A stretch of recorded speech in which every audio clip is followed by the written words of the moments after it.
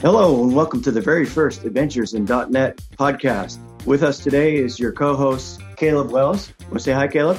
Hey, guys. And I'm Sean Clabo, and we are two .NET developers, both been working with .NET for quite some time. And with this first episode, we just kind of want to give you a background of the both of us and see what got us started in programming and what our experiences in .NET and kind of one of our favorite projects. So you want to start it off, Caleb? Yeah, sure. Thanks, Sean. I'm really looking forward to this podcast. I think we're going to talk about a lot of cool stuff in the Microsoft sphere, .NET Core, TypeScript, Azure, C# 8, some of the stuff coming out with that, Link, Identity Server. We've got a long list of topics to discuss. Really looking forward to doing the podcast and to getting some good guests on and having a good time. Yeah, me too. As for me, I've been tinkering on computers since DOS. I remember pre-teen and I was on DOS just typing in all the commands to see what they did. Which doesn't always work out so well. But I've kind of taken a circuitous route to get to where I'm at. My bachelor's degree is actually in graphic design. Oh, nice. Yeah. And I've always been good with computers, but I kind of decided early that programming wasn't for me, but I kept being led back to it. And my entrance into .NET was actually a junior level developer position where I was not qualified at all. And they hired me anyway. Sink or swim, huh? Right, exactly. Right. They hired me anyway, and a lot of on-the-job training. Right. But I've been doing .NET for, I guess, 15 or more years now. Really enjoy the framework, especially C#. I think it's a great language, well written. I've used a lot of other frameworks and languages in the past. PHP, VBScript, did a little Java, Classic ASP, of course. Yeah, I did some of that too. Do you remember what that first .NET project was that you got shoved into? Yeah, it was actually, the company was Hancock Fabrics, which they no longer exist. But not because of you. No, not because of me. Because of me, that they had some issues well outside of their development team. But I was brought on to actually manage and develop some internal applications. And, this was really, desktop apps and web forms, a lot of ADO.NET. I actually ended up doing some EDI integration with IBM DB2. And, we've come a long way. Let's put it that way. .NET has definitely come a long way. So I'm really happy where I'm at now. Like I said, I've been doing this for a while. I'm currently a senior developer at Typhon Group, and we're developing software as a service for nursing schools across the country and even across the world. We've got a few in Europe and I think one in Australia. But we're taking on the task of rebuilding the application from scratch and hosting everything in Azure. Oh, nice. Yeah, so I'm looking forward to that leap. Yeah, I've been looking at doing something that with the current projects that I have. Yeah. But I've been just so busy, I haven't been able to really get into what's it going to take to move everything up to Azure. I'm glad that our boss has bought in and is backing us up with this change, because it's gonna be a transition, but it's going to be a good one. And then when it comes to favorite .NET projects, there are quite a few out there that are really good. One that I can think of is Identity Server by Dominic Baer and Brock Allen. Mm-hmm. I think it started out right as open source, and some of it's been folded into .NET Identity, but it still has a standalone version. It's really good. But one from Microsoft that I've used a good bit in the past 6 months or so is actually, I think it's called eShop on Containers. And it's kind of their kitchen sink idea of basically throwing all kinds of practices and patterns at you on an application. It's all Docker and containers. It's got several versions of the back end and front end, MVC, Angular. They're doing, they're showing you how you can do microservices, service buses, a good bit of stuff. So it's nice that you can get in there and dig around and look at bits and pieces and see how they approach certain problems or certain infrastructure and kind of, glean some knowledge there. Okay. So. Okay. Yeah, I was at a conference a couple of years ago and took a workshop with Brock talking about Identity Server. So that was really interesting and good there. Cool. Yeah. Well, so what about you, Sean? Yeah, talk about Identity Server. One of the things that we're doing where I'm at, I work at Washington State University. Been there for about 6 years now. Spent most of my professional development career in university setting. So I worked for University of Idaho for 17 years before that. And so, but yeah, along with Identity Server, we're recently switching over to using Okta. So it's two-factor authentication system for a lot of our, logins and systems that are at the university. So that's OKTA? Yeah, OKTA. Okay. Right, yeah, I think I've heard of it. Yeah. Right. So I made a proof of concept to get my system switched over to that, but haven't flipped the switch yet. But I wanted to make sure that the central systems moved first and they worked well. And then I'll be looking at making that switch on the application that I work in. So my start into programming was quite some time ago. I was on my Angular story and kind of went through the whole thing here for the long version, but it started back in fourth grade. This was before they had PCs, but it was show and tell. And a guy came in and talked about this machine that his dad built. And he talked about what you could do with it and what it, various different things about it. And it's like, wow, that sounds really cool. So I asked him if I could come over and look at it someday. Didn't know the guy too well, but I just wanted to see what this thing was. And so it was for me from the start, just computers. And so I went over there and just for hours spent dinking around with this machine. It had no graphics. It was text only. And about the only program you could play on it was kind of this artificial intelligence thing that you ask it a question and it just throws back some random question back to you, and it just kind of go back and forth. So that's when I first fell in love with computers, things like that. And then the schools didn't get computers until I was in junior high. And at that point, we got some TRS-80s and one Apple II. And all the TRS-80s were, cassette tape drives, things like that. So, but that's when I first started programming. And even at that point, I was in every computer lab that you could sign up for. For this time I could stay after school because they left the lab open after school. I was in there, trying to learn that. And then I did the same thing through high school. And then in high school, it was Apple II Pluses. They had a lot more of those. So I took every class I could, learned it. I had a guy that worked for a hacking magazine kind of for Apple IIs. And so I learned from him. And I grew up in the Seattle area, so I wasn't too far from Microsoft. So I remember when they kind of first kicked off and started growing and things like that. Yeah. Then I went to college and wanted to learn how to program naturally. So I signed up for computer science. But at that point, the classes were more mini mainframe type classes and really low level. My first class was in Pascal. And then I learned Fortran and COBOL and even machine language and things like that, how to build an assembler. And it wasn't what I wanted because I wanted to learn how to program desktops. At that point, it was IBM PCs that I was trying to learn how to program. And they didn't have that. So, but I stuck with it and finished that degree and got a minor in business. So looking back on it, I really do think that degree helped me out, not so much in the computer science type stuff, but in the business things.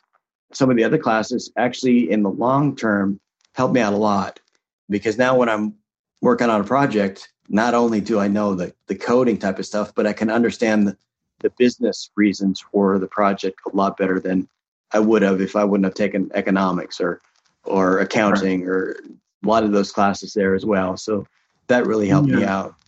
I found, right, that back in the late 90s, early 2000s, right, you really needed a degree. Whether it was in computer science or not, you needed a degree to get your foot in the door. But these days, I think companies are much more accepting of hiring people that have some experience over the degree, Right. which I think is right. It's a good transition, right? There's a lot of ways you can get into programming and into computers. And while I agree with you, computer science and a degree in general helps you with a different perspective, right? But it's not for everybody. So. No, it's not. Yeah. And I've mentioned to other people, sometimes it might be better to go to a 2-year degree or voc school and get programming that way, or even boot camp.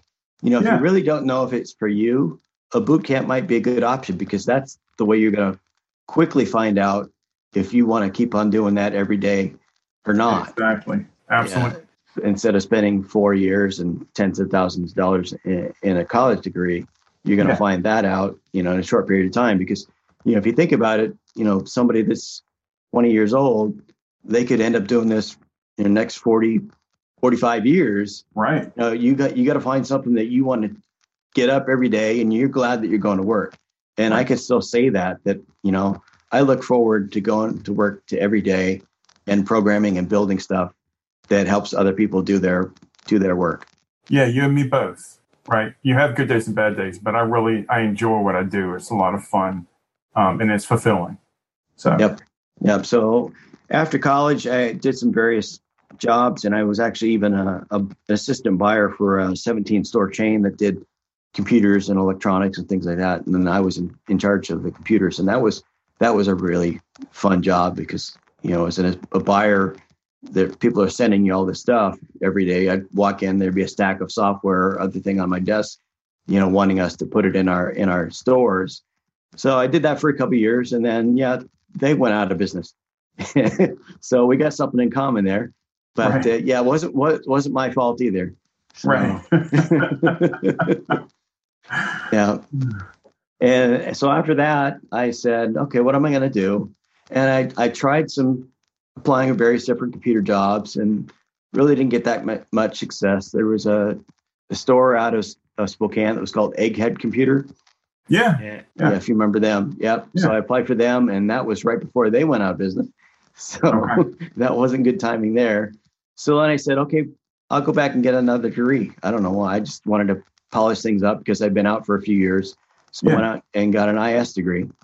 And and that brought me more business experience and education there. So that was good. And then while I was getting that degree, I got hired at the University of Idaho. So it worked out really good for me. So got more education, which I love to do because I like to learn. And then got hired at the University of Idaho in their customer support for computers. Yeah. And my first project there was writing a help desk ticketing system. And I could only use a Unix machine back then. They didn't have Windows-based servers for me or even a SQL server or anything like that. This was 96, 97. Gotcha.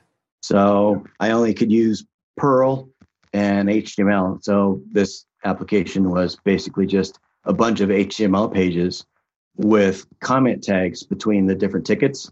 And then the Perl would just basically slice and dice each one of the HTML pages and move it between pages depending on whose queue was supposed to be in. So before this system, everything was done by either sticky notes or broadcast emails. So nobody could really, see where things were at or who was working on it, because a lot of times with broadcast emails, they just thought, well, that other person that's on the email, they're probably working on it, so I don't need to. Well, and then everybody in the email thinks that, so it never gets done. So I said, we need a better system. So I came up with that. And then after that, we did get some Windows servers and NT4, and I started learning classic ASP. Cool. It's amazing how fast things can shift or change from one environment to another, from mainframes to more desktop computing programming. When I was in the Air Force in the mid-90s, right out of high school, and just a couple of years before I joined the Air Force, they were doing everything on punch cards. right? So to go from punch cards in the early 90s to where we're at now, it's amazing how fast technology in general moves. But I guess that's part of the fun of what we do is there's always something new to learn. Yeah. So Classic ASP probably worked on that for about 4 years before, .NET came around. Right. And then I remember they were actually going to make a product called ASP Plus before .NET. Yeah, that never really occurred. And so .NET came out, and I really like that. And this was 1.1. I think it was my first, really large application that we built using .NET. And it was a content management system for the university because everybody was using Front Page. Right. And, yeah, cringe. Yeah. And so I wanted to make a system that people didn't have to install the software. It was all, more WYSIWYG, just click on the page and edit it and save your changes. And so me and another guy put that together, and that probably lasted for probably 8 or 9 years. They kept on using that system. So it worked well. And the tricky thing about 1.1 is there was no master pages.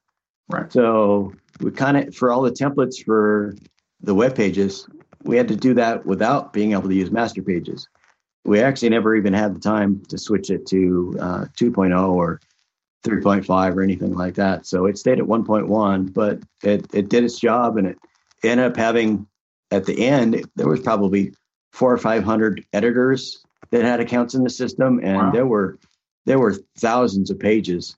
It was with SQL Server backend, but it did well. Cool. That was probably one of my biggest projects and most satisfying projects because of just how many people it affected and made their job so much easier, not having to do with Front Page or any other static HTML editor that they were trying to use. Right. So, stayed there for 17 years and then moved over to Washington State. And I work in the Office of Research there. So my main project is one large overall encompassing that does grants, proposals, and awards tracking. It also has a training module in it. So people that need to take training to understand grants or compliance or things like that, it has a module for that. Then we also have modules for compliance because we do research on animals and humans and things like that. So there's a lot of things that the researchers, the faculty have to enter into the system to say, this is what I'm going to be doing. This is how I'm going to be doing it, so on and so forth, to make sure that they're compliant and everybody can make sure that they're following the rules, and then auditors can come in and make sure that that's going on. So my current project is migrating some of our human compliance systems from a PDF form that they use in SharePoint to an online dynamic form with workflow and approval and reporting and things like that. So that's my current thing that I'm working on. I just finished the same thing for our animal compliance group, and that works really well. So we decided to move on and do that same thing for the human compliance group. Cool. And then I'm looking at, in the next couple of months, making a switch from getting all my central data from our data warehouse, which is fed by a 40-year-old mainframe. And the university finally invested in going to a cloud-based management system for all the financials and things like that instead of the old mainframe. So I'll be changing my integration between, the data warehouse and this cloud-based system. So that'll be really exciting too. Yeah, absolutely. What are some of your favorite .NET projects? As far as projects that I've worked on, I'm looking forward to Blazor. That one really excites me. I do a lot of stuff. My stack right now is SQL Server, IIS, and then on the application I'm using, in this current application, it has all sorts of different hodgepodge of things. It has web forms in it. I've got MVC in it. I've got Web API. And then I'm also using Angular, the new Angular, in anything I do now. But before the new Angular came out, I actually have a few things in there that are AngularJS based on the client. So it's got so many different technologies in one solution. Right. And I want to slowly get out of the web forms parts and upgrade those into Web API and Angular because until I get out of web forms, I can't move to core. Right. Yep. Yep. And I want to move to core just so that, I'm a little more future proof and, get a little bit of performance, but just, make sure that I'm keeping things up to date so I don't have so much technical debt. Right. And they're still supporting .NET Framework, and I think 4.8 has come out, but eventually it's going to be sunset. That's one of the things we pushed with the project we've been working on for our software as a service to use .NET Core and Angular.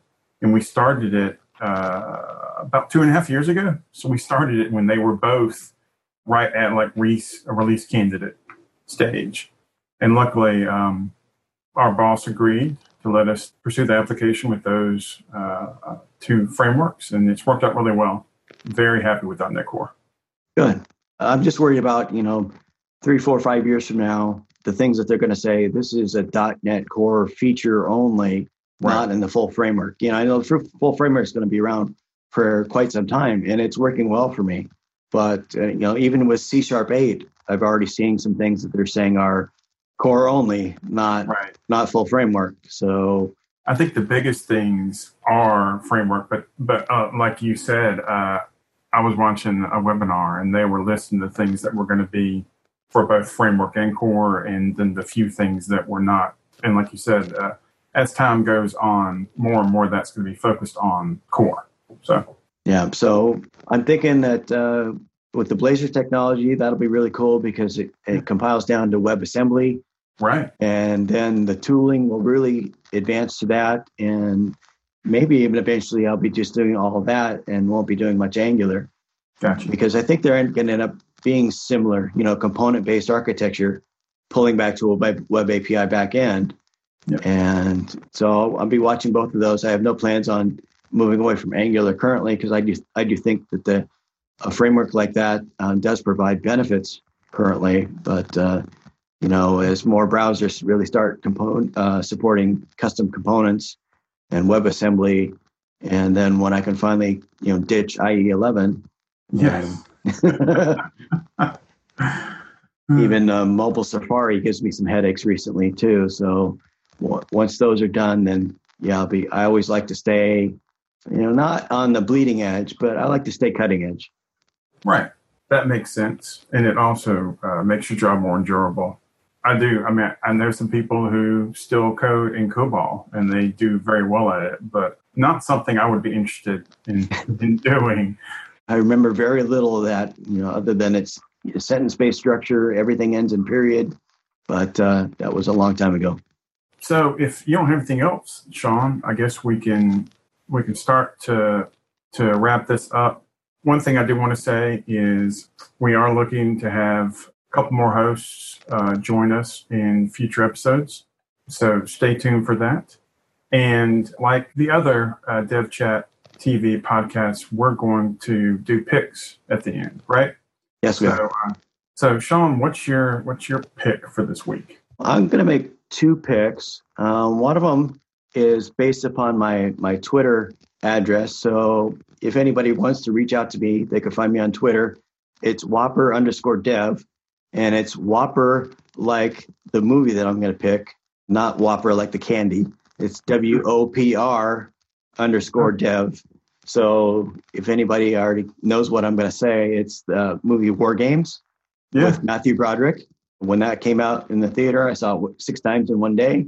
So I just went to the first showing and stayed the whole day and saw it over and over and over again. So I'll put in the chat, the War Games, the movie.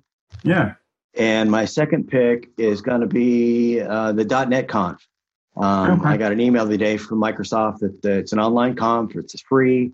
They just announced that they're looking for presenters now. Yeah. So if anybody, listens to this and that's still open, I recommend them, go for it and present at .NET Conf, or at least it's the end of September is when the conference is. I don't have the dates in front of me. We'll add them to the show notes. Yeah, right? It's .NETconf.net. Okay, great. My pick for this week, it's called the Enneagram. I don't know if you're familiar with it, but it's a personality typing system, similar to kind of Myers-Briggs, except that there's 9 types in the Enneagram. The basis of it is ancient, pre-biblical even. And it's just it's an interesting way of looking at yourself and at others, and being able to provide people, I guess, with a little more grace, because we all have tendencies one way or the other. So, and that's it from me. Sean, you have anything else? The only other thing I think about that might be relative to this is I first applied to Microsoft because I'm in the Seattle area in 1985 or 1986. And back then, Microsoft wasn't really known. Right. So I had to find them through the Yellow Pages and track down where their offices were, and I applied. Never heard back from them. So I wonder if I'm still pending in their system out there. Well, maybe we can get one of the guys from Microsoft on and look into that, right? Yeah. So here I pulled up the .NET Conf. It's September 23rd to the 25th. Okay. Oh, and they're going to be talking about the launch of .NET 3, .NET Core 3. Which is also going to be transitioned to .NET 5. Right. It's when they're going to combine all the different platforms, Mono and those all into one to become .NET 5. Okay. Well, Sean, I've enjoyed talking to you on our first podcast episode. Looking forward to many more. And y'all come back for the next one. Yeah, me too. Everybody come back. Send us ideas. Go to the devchat.tv website and submit ideas, or send us Twitter. How do they get hold of you, Caleb? I am actually not a heavy social media person. They can message me or contact me through LinkedIn. That's probably the easiest way. But I will put links to my website and my LinkedIn profile in the show notes. Okay. Great. Well, Sean, thanks again. And we'll talk to you next week. Thanks, Caleb. Bye-bye. Bye. Bandwidth for this segment is provided by CacheFly, the world's fastest CDN. Deliver your content fast with CacheFly. Visit CacheFly.com to learn more.